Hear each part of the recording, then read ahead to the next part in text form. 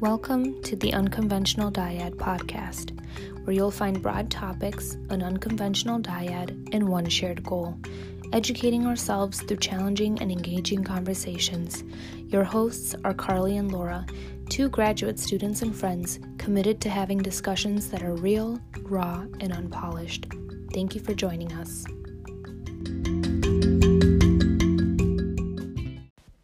Hello everyone, thank you for tuning in to today's episode on the Unconventional Dyad podcast. Today we have Dr. Laura Knutson on the podcast. Dr. Knutson's specialty is family medicine, specializing in gender-affirming hormone therapy and transcompetent care, eating disorders, gynecological health, contraception, and minor procedures at the Indiana University Student Health Center. She is the founder and current chair of the Gender Affirming Care Team at Indiana University Student Health Center, which is a new care team that was established a few years ago. She attended medical school at the University of Minnesota's Medical School and her residency at the University of Utah's Department of Family and Preventative Medicine. She enjoys spending time with her partner, Jason, who is a faculty member, a newly tenured faculty member at Indiana University, and her two children, aged 9 and 4. We cover a lot of different topics today, and I want to highlight a few of them. We talk a little bit about her journey into creating the new position, the Gender Affirming Care Team at Indiana University, and we talk about her passion and interest in the LGBT community and the importance of LGBT-specific care. We also talk about gynecological issues and the importance of specialized care for people who identify as women. We also talk about being a parent and co-parenting and what that's been like for her. I think that you'll find our conversation really playful and fun. I find Laura to be really delightful, and I really hope you enjoy this conversation.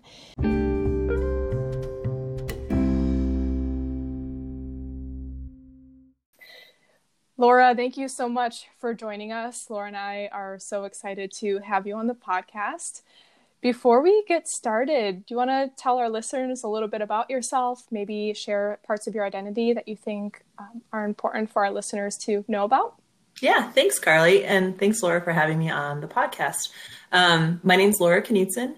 I use she, her pronouns, and I am a physician and a spouse and a mom and a friend and a human. And I identify as a woman, a cisgender woman.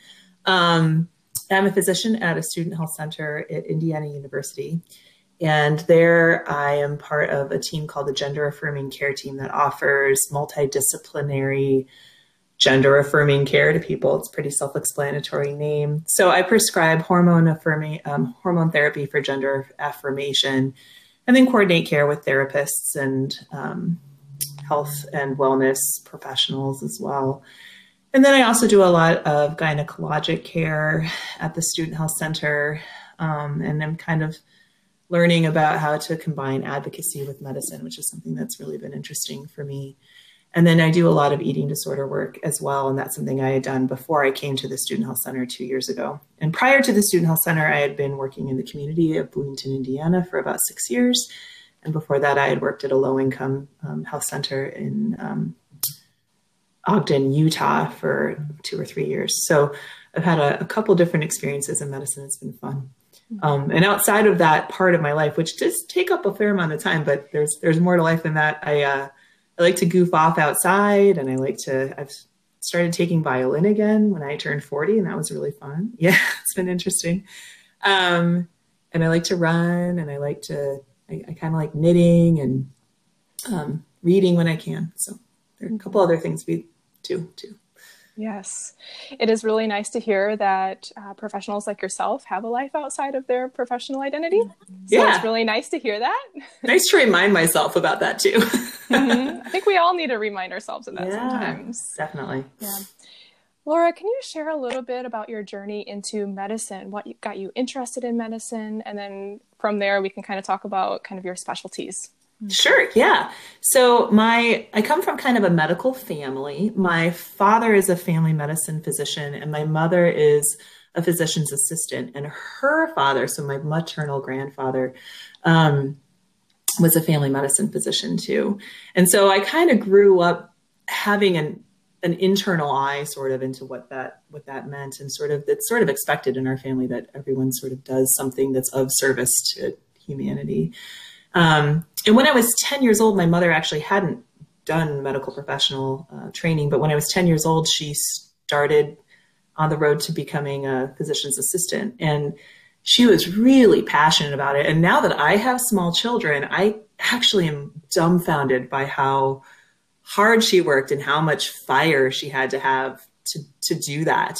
It was a huge turnaround. I think she'd been a drama major in college and hadn't really pursued that line of thinking. And then she just went for it, and she became a physician's assistant in the first physician's assistant program class from the University of Iowa, and is a phenomenal physician's assistant. So I really got to see that perspective and see how passionate she was for medicine close up. My dad's really a great doctor, and he's passionate too, but that was kind of always just his job. And so I really got to see my mom turning towards that. So as I was growing up, I kind of always thought I would either, be a doctor or a lawyer, because apparently those are the only two choices I had. And when I got to college, I double majored in English and biology because I really liked English.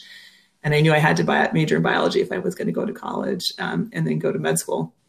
And I delayed my journey into medical school, actually, because I just felt like I wanted to be sure I really wanted to do that and not just do it because it was the next step. I think it's easy for a lot of people of a certain social class to just do the next step. And I'm in that social class. So, the next step after high school is college, and the next step after college is graduate school or medical school. And then after you do that, you do residency, and then you become a doctor, and then you get married, and then you have children, and then you have a house, and then you have cars, and then you die. And I didn't want to do that. So I did a year of being a waitress, and I went to massage school and tried that aspect of healthcare, which really has informed my medicine. And realized during my time in massage school that I really liked connecting with people, but I also really liked a lot more of the detail of the anatomy and a lot more of the detail of how things connected. I was frequently asking why things worked, and people couldn't answer always. And I really liked being in charge. There were a couple times people would come in and tell me what their doctor was doing, and I was like, I don't think that's right. I want to be in charge and tell them what to do. So that was an interesting observation. So I applied to medical school. And then through medical school, there were still a couple times that I was not sure it was what I wanted to do, but I always knew that connecting with people was the big motivation for why I was doing this. The other thing that happened was when I was in college, I did a lot of public health work in the summers. I had an amazing scholarship that gave me, it felt like a huge amount of money at the time to kind of do whatever I wanted to. And I had a relative who was doing public health work internationally. So I spent one summer in Kenya working with a non-governmental organization there. And honestly, I just took up resources and learned about what it was like to be a white 19-year-old idiot in Kenya. But I also learned a lot about like what public health is and what it does and what it doesn't do, and how white public health kind of comes in and inserts itself on a lot of cultures, and saw that without really naming it very well. And then when the next year I went to the Philippines and spent some time in the Philippines, and that was a really different experience because it was more of a community-run non-governmental organization. And I got to spend some time like in communities, like living with families and stuff. And that was really great too. So I got to see a really broad aspect of what healthcare can do and how health is a community and a personal interaction. And they're not just, it's not just giving someone medicine. And so I think that really informed my decision to go into family medicine. I really liked obstetrics and gynecology. I thought it was really cool, but I just couldn't think about pinning myself down to 1 square foot of the human body and 50% of the human population. Mm-hmm. And it seemed like really a narrow scope. There wasn't a lot of discussion about the communities surrounding the people who were having the pregnancies and the gynecologic surgeries and things. And I felt like family medicine really addressed that better. So that's kind of how I ended up in medicine in general, sort of my family background. And I think family medicine was informed by the connection with people that I really enjoyed in my massage practice, but also by that broader concept of what medicine was from public health in college. Mm-hmm. And then medical school was, in Minnesota, I did a rotation called RPAP, which is Rural Physician Apprenticeship Program in Minnesota. It's a unique program to the University of Minnesota. And in that program, I was kind of the only medical student in a town for 9 months. And I went and lived and worked in this really small town, Winona, Minnesota, which was great. And do you hear my accent come out there too? Winona, Minnesota. And so I was the only medical student there. So I got a lot of firsthand, up close experiences and longitudinal experiences where I got to kind of see how community works and how important it is to know what someone's workplace is like and what someone's home life is like and how far it is to the grocery store from someone's house. And that was a nice perspective that kind of helped me understand what family medicine could be too. Mm-hmm. It is refreshing to hear you talk a little bit about community healthcare and mm-hmm. the importance of thinking more in terms of a community rather than very individualistic ideas and health. So it is refreshing for you to kind of talk about that and your interest in that. Yeah, I think that's lost in America particularly. I think we've unfortunately seen how that's been carved out and kind of hollowed out in the last few years. Some of the biggest things in medicine have been on a community focus. I mean, nitrogen fixation, so we have food; water cleanliness, so we have water; immunization, so we don't die of dumb diseases; understanding fecal oral transmission rates, so we don't die of dumb diseases. I mean, these are all community based, and they only work if everyone in the community does them and contributes to them. And I think that's something that we lose when we think about the amazingness of medicine, because we think more about the cardiologist fixed my heart, but we don't think about what went into all that beforehand. How was your diet? How was your movement? How was your stress level before you needed your heart to be fixed?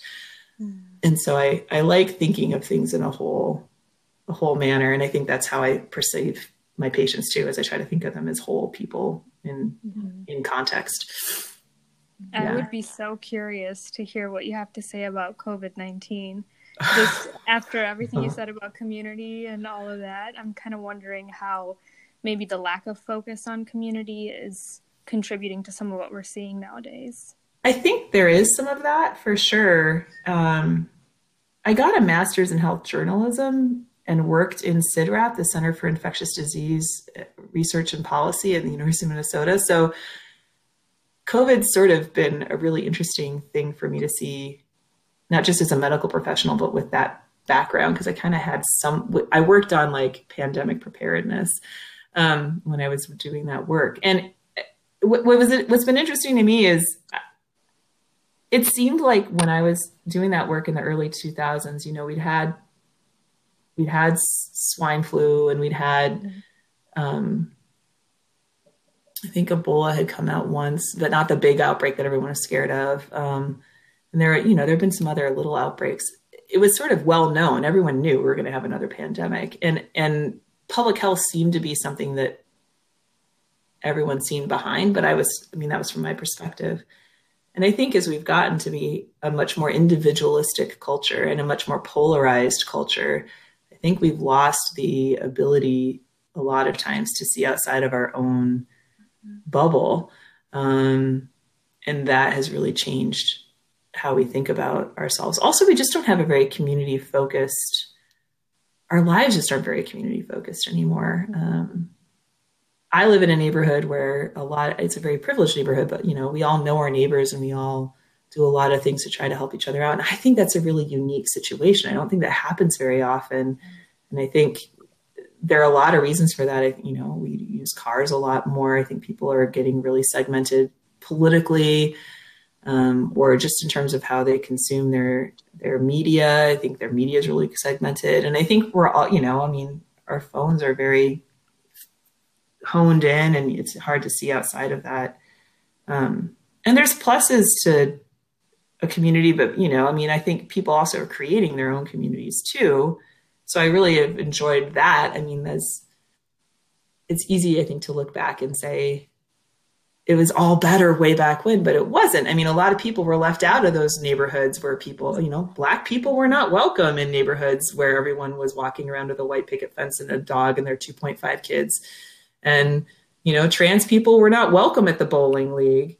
And so I struggle a little bit with not wanting to get caught up in the idea of nostalgia for a time that was, because I think we have some really great things in the time that is. But I do feel like the lack of a sense of community, the lack of a sense of responsibility for your neighbor, your fellow human, has really contributed to how badly COVID has gone in America, and how people are construing public health. And just the fact that we have allowed public health to be hollowed out in general is kind of interesting. That I think we look for quick fixes in our culture and don't really do a very good job of investing for the long term and looking for prevention. I think that's really, and that goes contrary to, I think, human nature. I mean, if you think about human nature, we generally are looking for things that feel good now. And it really is hard to save up for the long term. And we're looking for people that feel easy to be with. And it's hard to love the person that you don't understand. So I understand why this is happening, but it does make me sad. Mm-hmm. Yeah. Laura, I'm wondering about your interest in the new position that you've created at the, tell me if I'm saying this right, it's the Indiana University Student Health Center now, right? They changed the name. They changed the name. Yes. Can you tell me what it was like to kind of form your own program at the health center, and really what that's been like for you?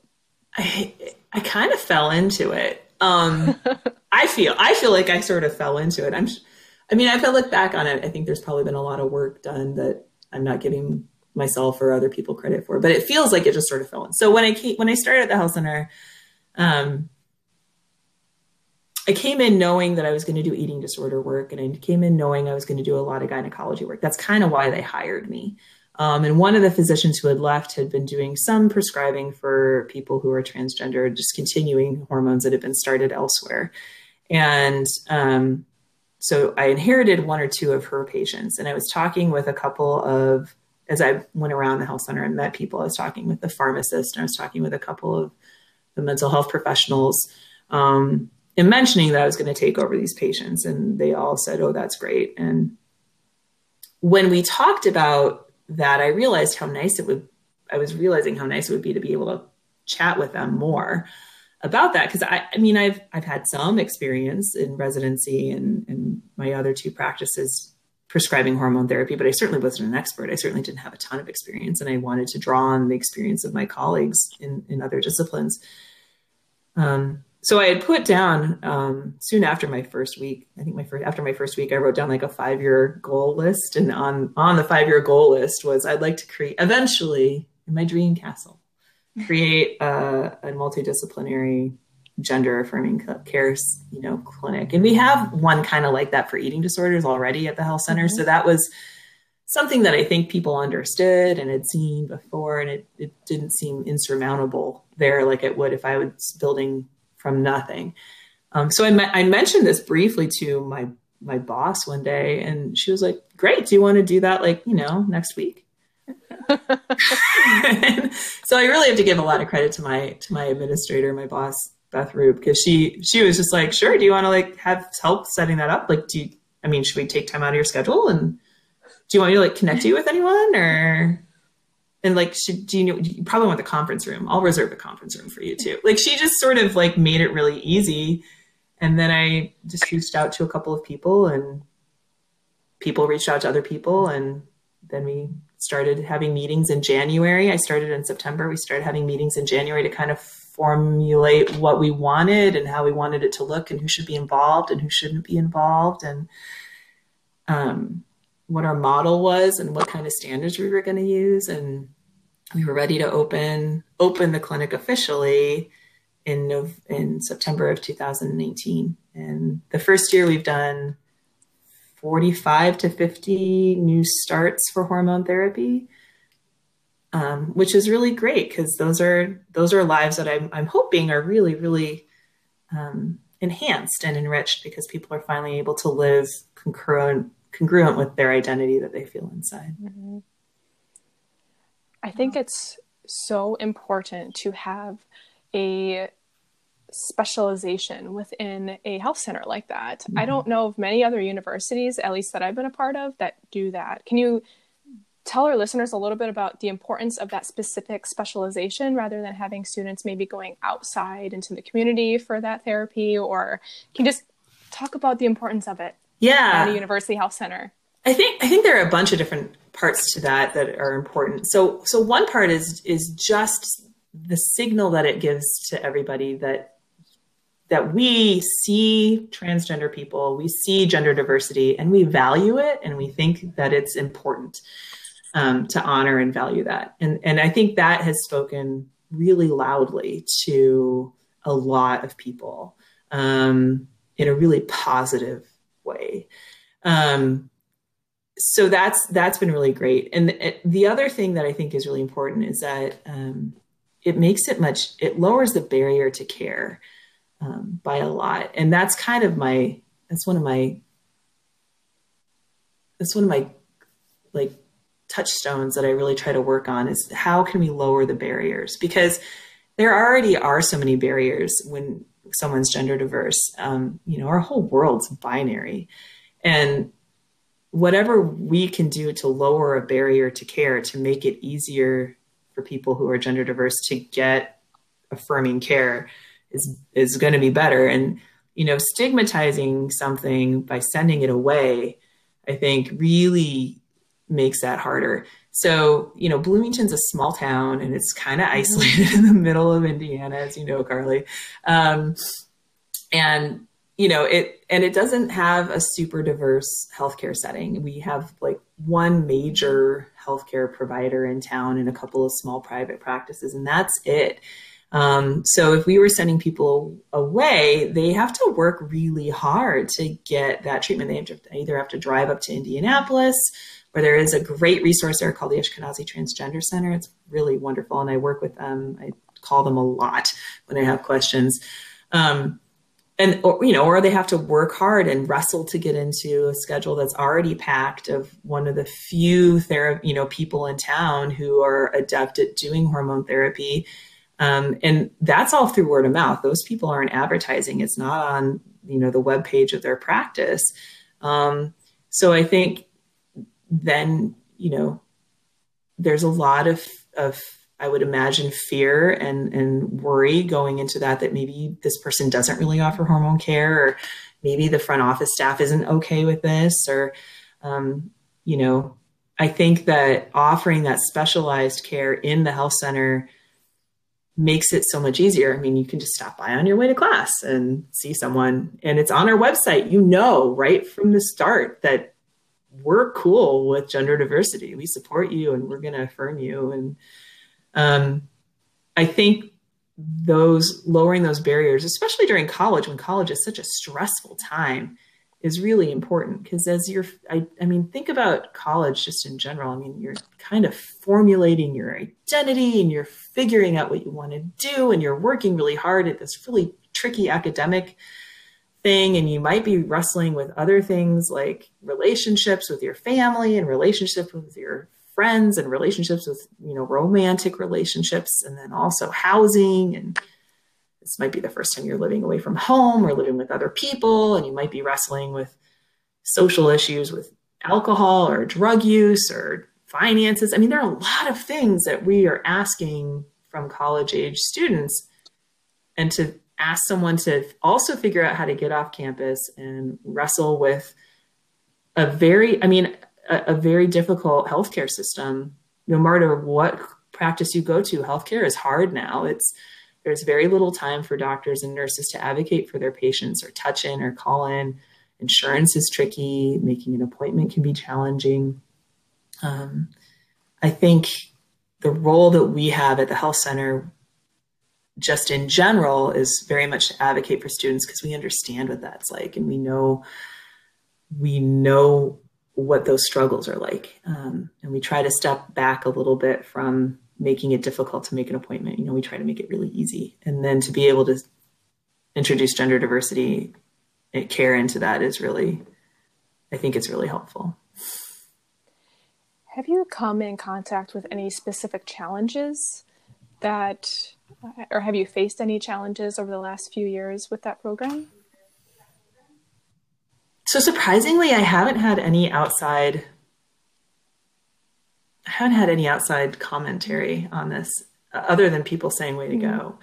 I was kind of surprised by that a little bit. I was sort of waiting a little bit for some backlash, and we haven't had any that I know of, or if we have, it's gone to the administrators and they haven't told me about it because they're nice and didn't want to bother me. I've had a little, and generally people are pretty good. I always introduce myself whenever I see any patient by saying, "Hi, I'm Dr. Knudsen. You can call me Laura. I use she, her pronouns. What do you like to be called? What pronouns do you use?" I ask everyone. And even people that I am sure have no idea what I'm asking about when I ask what pronouns I'm using, they're not angry with me or upset. They've never pushed back toward that. They might look confused or a little, like, "Well, I'm a dude." Yeah, okay. So is it he? Do you use he pronouns? But no one's ever been angry with me for that. I think the things that I've encountered mostly have been institutional. So, insurance companies who are like, "Well, I'm not going to approve that code because this person's listed as male, so they can't have pelvic pain." I'm like, "Well, they have a uterus, so they sure as heck can. So figure it out and get back to me." Those kinds of institutional binary things have come up a number of times, but those are kind of par for the course for this kind of care, unfortunately, until the rest of our society catches up. This might be a good transition to talk a little bit about, it sounds like your earlier interest in working with women's issues or, people identifying as women, specifically like working with that population. Can you tell us a little bit about your interest in that and really the importance of women's health? Well, I think, and I kind of say gynecologic health, even though it's a big mouthful, it covers a lot more people. I can't say that word very well.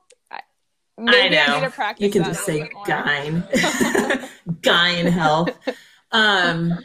Yeah. So, I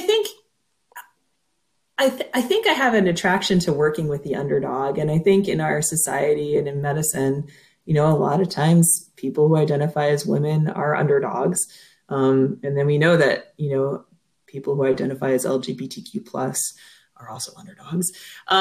So I think that's been something that has attracted me a little bit. But there's a lot, I think gynecologic care is really sensitive. It's a really sensitive issue. Those parts of the body that we're addressing in that are very sensitive. And if you approach it correctly, you really can make things okay for people in a way that they've never had them be okay before. When I had my first, this might be TMI, but you can cut it. When I had my first gynecologic exam, I had it with my mom's friend and partner, and she knew I was interested in medicine. And so she totally let me geek out. She gave me a mirror and we checked everything out. And she did my bimanual exam and she was explaining what she was feeling. And I was like, "This is so cool." It was amazing. And so, and then I would talk to my friends about this and they were just flabbergasted because they just gritted their teeth the whole time and hated every second of it and dreaded going back. And I realized this is a really common experience that a lot of people who identify as women just have these terrible experiences with this huge part of their body and their healthcare that can really be, I think, empowering if you can kind of be empowered to take authorship and ownership of that. And then in medical school, I realized how little research we really know and how little we really understand, and how I had a couple of experiences with patients about, where they'd had negative experiences and I just took a little bit of extra time or had an opportunity to have a conversation with them and realized how much that difference makes. And then also looking at the community part and the prevention part, seeing for gynecologic care, how educating someone about their vagina, they can prevent yeast infections and urine infections. They can understand how to prevent pregnancy if they want to. That's a huge, huge gift to have And I think that was something I really felt strongly about. So I can talk about birth control till the cows come home because I really like it. I would love to know more about kind of your thoughts on that. I think something I really want to mention here is Laura and I worked at a clinic, a medical clinic, and I have had so many patients where we sat down and we talked about, here's how to keep yourself safe. Here's how you can, talk about safe sex practices with your partner. You're concerned about an STD. Okay, let's get you tested. Let's go talk to your physician. So I think we've been in positions where we can maybe kind of help someone with that, despite us not really being a medical provider. We're able to kind of focus the attention on specific medical cares, but specifically around women's issues and, issues around sex, around pregnancy, around STDs. Yeah. And it's amazing to me how difficult these conversations are for people in sexual relationships. Because I was kind of raised that like you have to be comfortable having these conversations before you start having sex with that person. Because like, what's the point of a relationship if you can't talk about, like, why would you have sex with someone if you can't talk about how to make each other feel comfortable and have fun too?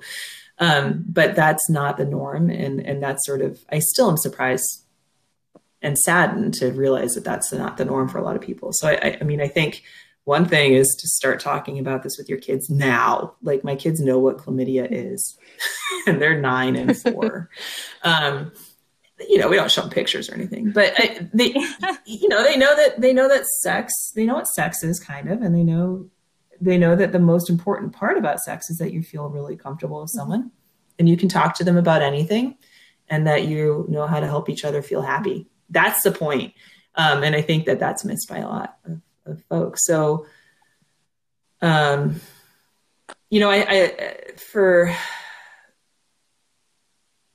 like to ask people if they feel comfortable talking about those things. Do you feel comfortable with your partner talking about condom use or other barrier protection? Do you feel comfortable with your partner talking about contraception if that's something that you are needing? And if they don't, then kind of exploring why that is and where that's coming into play and how they can have those conversations. That's important. And then I think, for birth control, it's amazing to me how little people understand. And that's, I think, partly from the abstinence only programs too, that people have in high school. I think a lot of grownups would prefer to just never think about birth control and their kids or their neighbors or anyone, and so they just handed it off to high school, and then high school said, just don't have sex. And then there you go. That's the training that we have. So, with birth control pills, that still is somehow the standard of care is birth control pills, which fail 9% of the time with typical use, which is a huge amount. If you think about that, if you really don't want to be pregnant, then 9% risk is enormous. So I always talk first about long active reproductive contraception. So an IUD or the implant that goes in the arm called Nexplanon, and how safe and secure those are for contraception options, and how private they are too. So that if someone is in a safe place where they don't feel safe using obvious contraception, that they can use those two as well. And then I like to talk to people about barrier protection and what that means to you and how. And COVID actually is really nicely segueing with this now, because we talk about, if you have to make sure your bubble is closed, and the same thing with sex, you have to make sure your sexual relationships, if you're going to be closed or open, and what that barrier protection does. So those are the things that I really like to talk to on an individual basis with people, because it's so interesting what they may have learned or heard. And it's interesting to me how many people just don't know even what questions to ask to feel better informed. Laura, I see you as someone being very person-centered and someone who really kind of really wants to form a relationship with a patient. And I mean, you'd probably know this, but that's really rare. Unfortunately, that's really rare. It should not be. Can you just share the importance of forming relationship with patients and really what that can do for their health? Well, I think just in general in the world, if you can see, and I'm not religious, so when I say this, it's a shortcut to me, but when I was always kind of raised thinking that the God in you needs to see the God in other people. And God is a shortcut for spirit or highest empathy or highest capability, highest potential. And I think there's something good in everybody. And there's also something scary in everybody. And to recognize those potentials is really a powerful thing. And I don't think that you will truly be able to have much of an understanding of where your patients are coming from if you don't have that connection, nor will they really understand where you're coming from. And sometimes that's important because you're often asking people to do hard things, or things that are uncomfortable or different for them. And if I can ask someone from a place where they know I'm coming from a place of love or respect or admiration, or at least understanding, and they at least feel heard, that makes a huge difference in terms of how comfortable they'll feel to ask me questions, how comfortable they'll feel to tell me if that works or doesn't work for them, how much they'll listen to me, how much they'll get that I'm listening to them. Those connections, I think, cut through so much BS and have made it so much easier for me to really,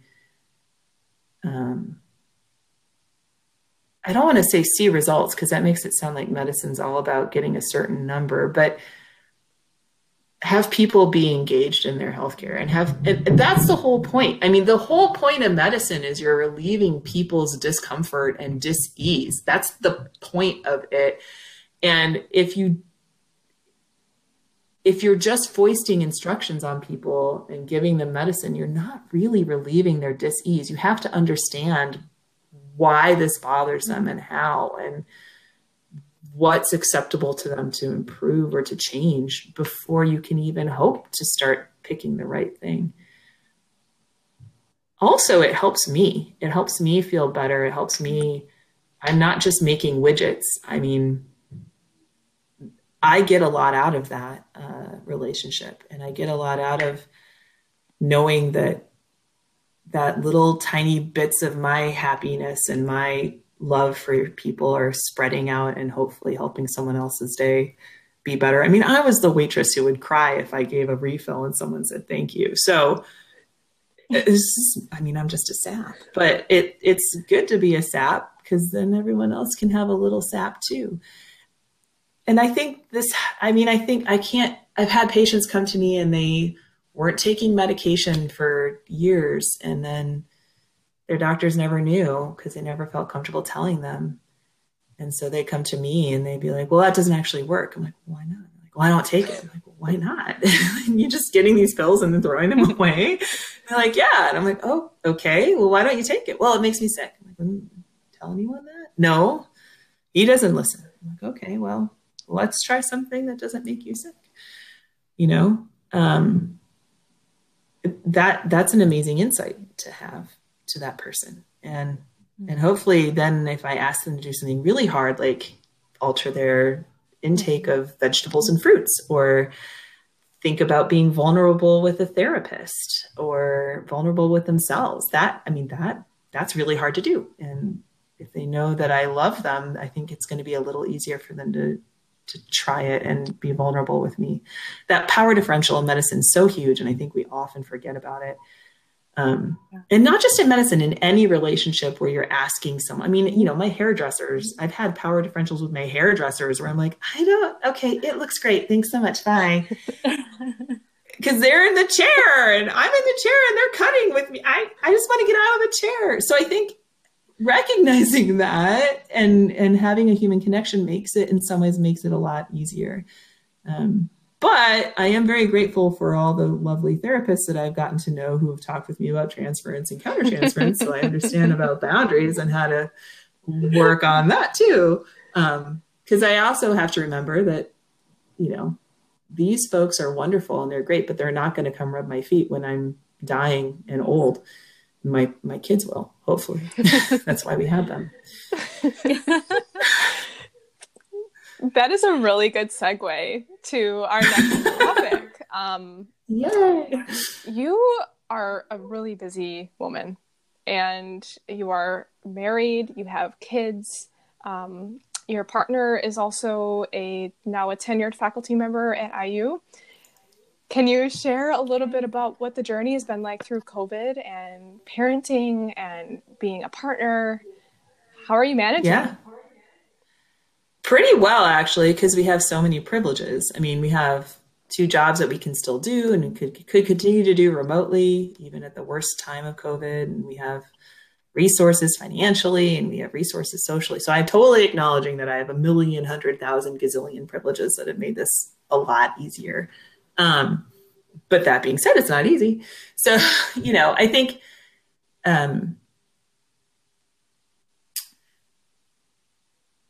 so carving out time for self-care has been something that's been really important for both Jason, my partner, and I. And we've needed to remind ourselves and each other about that a lot, and being super explicit about taking that time and giving that time freely has been important. And that explicitness feels like overkill sometimes, but I think it really helps us to, like I was doing this podcast, I'm counting this as me time because I like to talk and I'm an extrovert. But I was like, hey, I'm doing a podcast with Carly and Laura at 5:30. And Jason's like, I am giving you that time it was ridiculous, but also it was very clear to us, like, this is my time today. I'm taking my time and he's given me my time. So tomorrow when he asks for an hour off to go play video games, it's very easy for me to say, absolutely, you should take an hour off to go play video games. And he does way more for his self-time than just video games. That's just the first example that comes to mind. I don't want him to feel like he's being pushed into a gamer persona. Go hiking. That's better. We'll say go hiking. If he takes an hour off to go hiking tomorrow, that's easy for me to do rather than be like, well, I didn't get, anytime. So that explicitness is very helpful. And also I think modeling that for the kids, like they know that that's necessary and they hopefully will integrate that into their own relationships with themselves and their own relationships with if they have partners, with their partners as they get older and with their friends.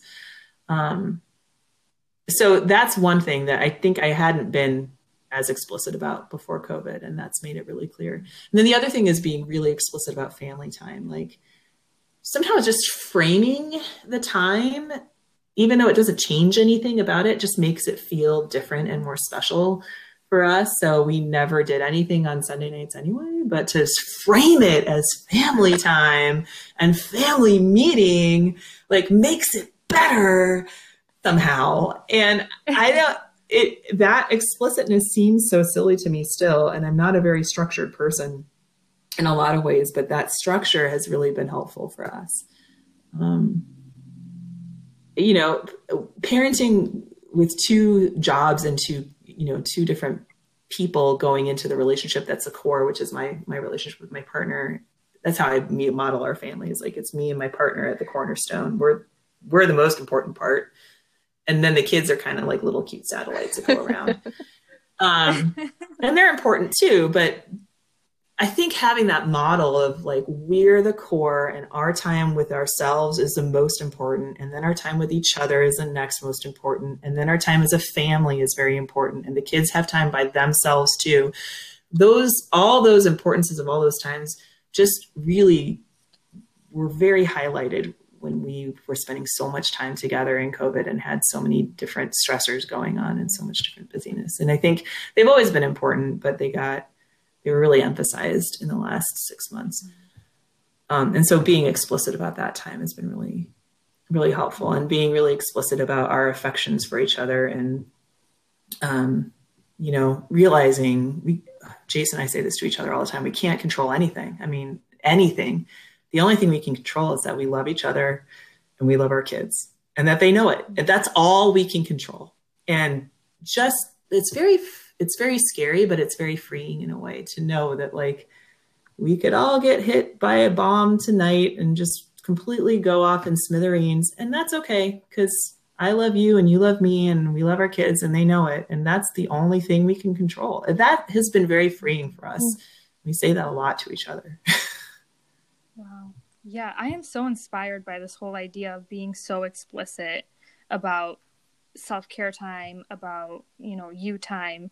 I know you said you don't really know why it's, so important to be so explicit, but I think what I'm picking up on is that you're really kind of labeling this as almost sacred time. Yeah. Like, it seems very sacred. It's not only important, it's like, yeah, it's just the sacred piece of your life that you're not going to push aside or ignore. And I think that's really powerful. Thanks. Yeah. And I think also, like, it's labeling it makes me value it more. Like, it's okay for me to watch 4 episodes of the Great British Baking Show. Right? Yeah. Best thing ever. Yeah. If I'm explicit about, if I'm not just falling into it because it's the easiest thing to do and I'm just lying there because I can't get up off the couch. But if I sit there and I say, this is my self-care time, I really need to see Nadia win, then I can do that. And then that helps me value that and not just feel like I'm just following into, a pit of inertia. And I think making sure, I've always wanted to make sure that I'm someone who happens to my life and not that life is happening to me. And it feels bad when life happens to you, but I feel like if you feel like you're making your life somewhat the choices you want to, I think maybe that explicitness helps that too. Yeah, it just seems really intentional. Like you're living this very intentional life. Well, thanks. I'll take the credit. I'm not sure I deserve it, but I'll take it.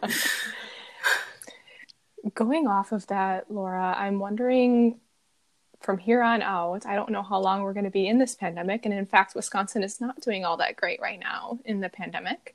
But if we look out into the future, I don't know exactly how far out you want to go with this question or this answer, maybe a year, 3 years.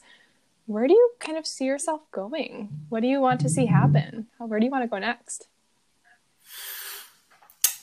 I'm doing the math of my kids' ages in 3 years because that does impact this decision. Well, I think in 3 years, I would like to see the gender affirming care team be much more self-sustaining. Right now, I'm the only person doing hormone initiation, and I'm the one typing up the minutes, and there's just a lot that's me, and that's fine. And I want it to, thrive. So I'm okay with that. And it's not that much work, but I do want it to be self-sustaining. So I know if I get hit by a bus, it'll keep going. I'd like to we're working a lot more on advocacy. I'd like to have Bloomington be known as not just IU, but Bloomington be known as a place where gender diversity is recognized and not just accepted, but really like asserted, and where it's easy to be someone who's gender diverse and have that, hopefully expand into Indiana, which is a state that continually surprises me with its potentials of different things. I think there's a lot. This is a really ripe time for people to start new paradigms in their heads. When you're in a space of great discomfort, there's a great potential for growth. Yeah.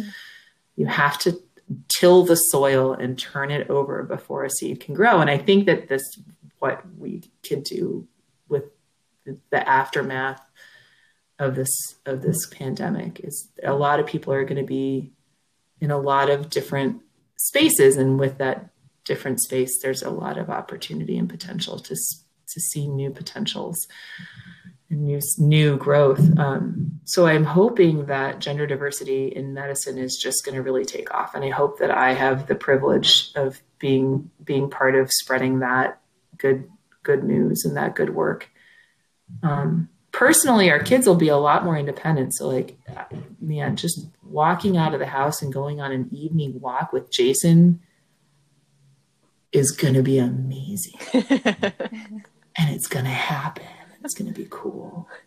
And hopefully I'll be able to like have a good vibrato in my violin and be back to half marathon length and running again. It's going to be a while. Yeah, I'm really happy with my job. I think the advocacy part is something that is really interesting to me and has a lot of potential and a lot of excitement. We've got some medical learning happening here on a lot of different aspects of healthcare that at IU that I think we could really tap into helping athletic trainers and speech therapists and mental health therapists and psychologists. And, there are a lot of different cornerstones of medicine and healthcare that can really benefit from gender diversity and education about that. So that's cool.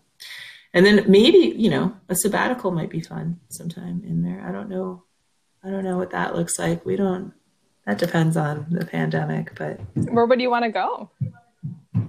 I don't know. Jason's got a couple of cool contacts, and there's some in Germany. There's some in the Netherlands. I don't want to get in trouble by putting this out publicly because I don't know exactly where. But there are some neat, I think an international experience would be a really neat one for, I think, all of our family to, again, shake it up, get uncomfortable, and have some growth happen from that. And hopefully in a good discomfort. Yeah. We have one more question for you. And this one's going to be a little bit bigger than the last one I just asked you.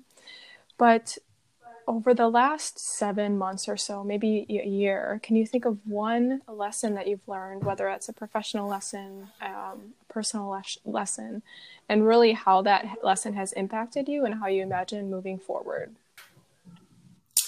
So one thing that I've been really saddened and really delighted by is realizing that I am not the only one who thinks our healthcare system is completely and utterly broken. I think for a long time, I kept thinking it was just my office or just me caring so much about people or just the healthcare system I was working in or just the state I was in. And the outpouring over the last 7 months of how many people in healthcare feel like they went into healthcare to help people and the entire system is literally working against that entire goal.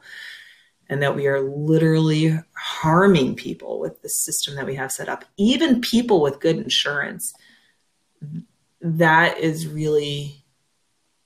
been really a double-edged sword because it's heartbreaking to realize that this is happening to so many thousands and thousands of people and millions of people across the country, and millions of physicians across the country and millions of nurses and therapists and anyone involved in healthcare knows. It's like a secret that everyone knows somehow. It's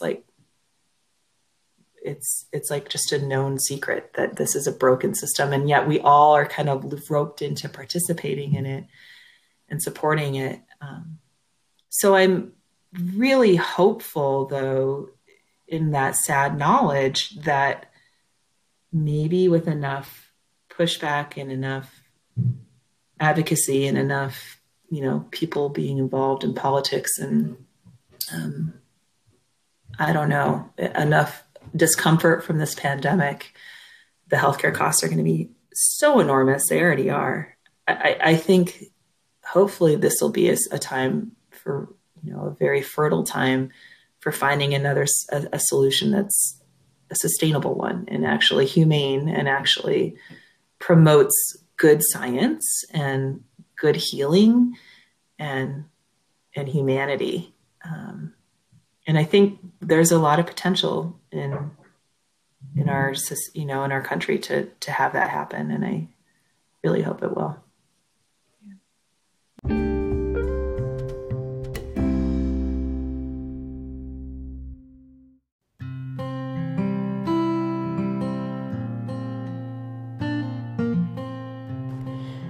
Hello, Unconventional Dyad podcast listeners. We are so excited that you are joining the conversation with us. If you're liking what you're hearing and you would like to support the podcast, there are a few different ways to do that. We have a Patreon page now, so if you visit patreon.com/unconventionaldyad, you can support us through 4 different support tiers. You can also support us through the Anchor app. There's a support function, and you can choose from 3 different tiers, from as little as 99 cents per month. We really hope that you are liking the content so far. You can also check out our website where we post weekly blogs that you can comment on, and we hope that you join in the conversation with us. Let us know what you think.